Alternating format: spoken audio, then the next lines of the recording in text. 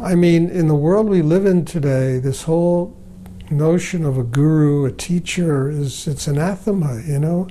Everybody's egos are so strong that they don't believe they need anyone. They, in their minds, you know, people have these vast intellects, they have huge egos in the world today, and they don't think they need anyone to teach them what it is to get past themselves. So, you know, I mean, people of that nature are very young souls. They're very immature. I mean, they come on like, like God knows, Apollo, and all suited up in his greatest panoply, you know. But they're very young souls. They're very immature people. Look, the greatest teacher of all is life. But it takes an unbelievable amount of work to just be able to sit in front of life and let life teach you. It means you have to become nothing in yourself. Because as long as you have this dialogue with life, this conflict with life, this arguing with life, you never let it teach you anything. You know better. So why do you need a teacher to do this? Because frankly, it's almost an impossible thing to learn. Even with a teacher, it's almost an impossible thing to learn.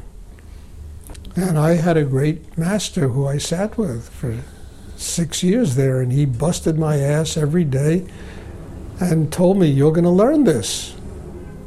And I told myself, I'm going to learn this. I don't care what it had to cost me, because I understood what the blessing was to have somebody.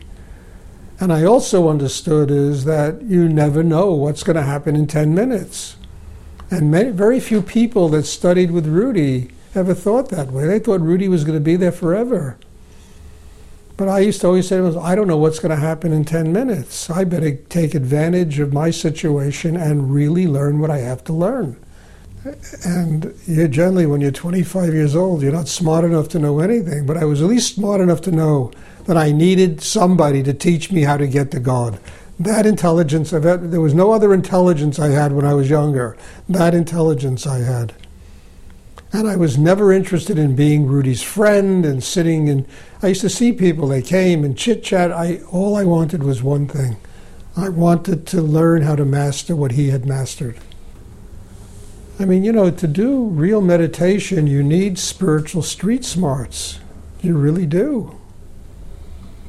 I mean, maybe I was lucky. I was born in the Bronx. I grew up on the streets. You learn street smarts, you know? We understand that we need teachers for everything except spiritual practice. And it's just absurd, isn't it? I mean, you want to be a musician, you get the greatest teacher you can to teach you how to play the piano, you know? Even my daughter knows I want to be an actress. She goes to Stella Adler to study acting, you know? You understand? When it comes to ourselves, people don't get this. And the self is the hardest thing to get through, to master. Much harder than learning to play the piano. I think that's ridiculous. I never had that idea. Even till today, everyone in this room is my teacher. Life is my teacher.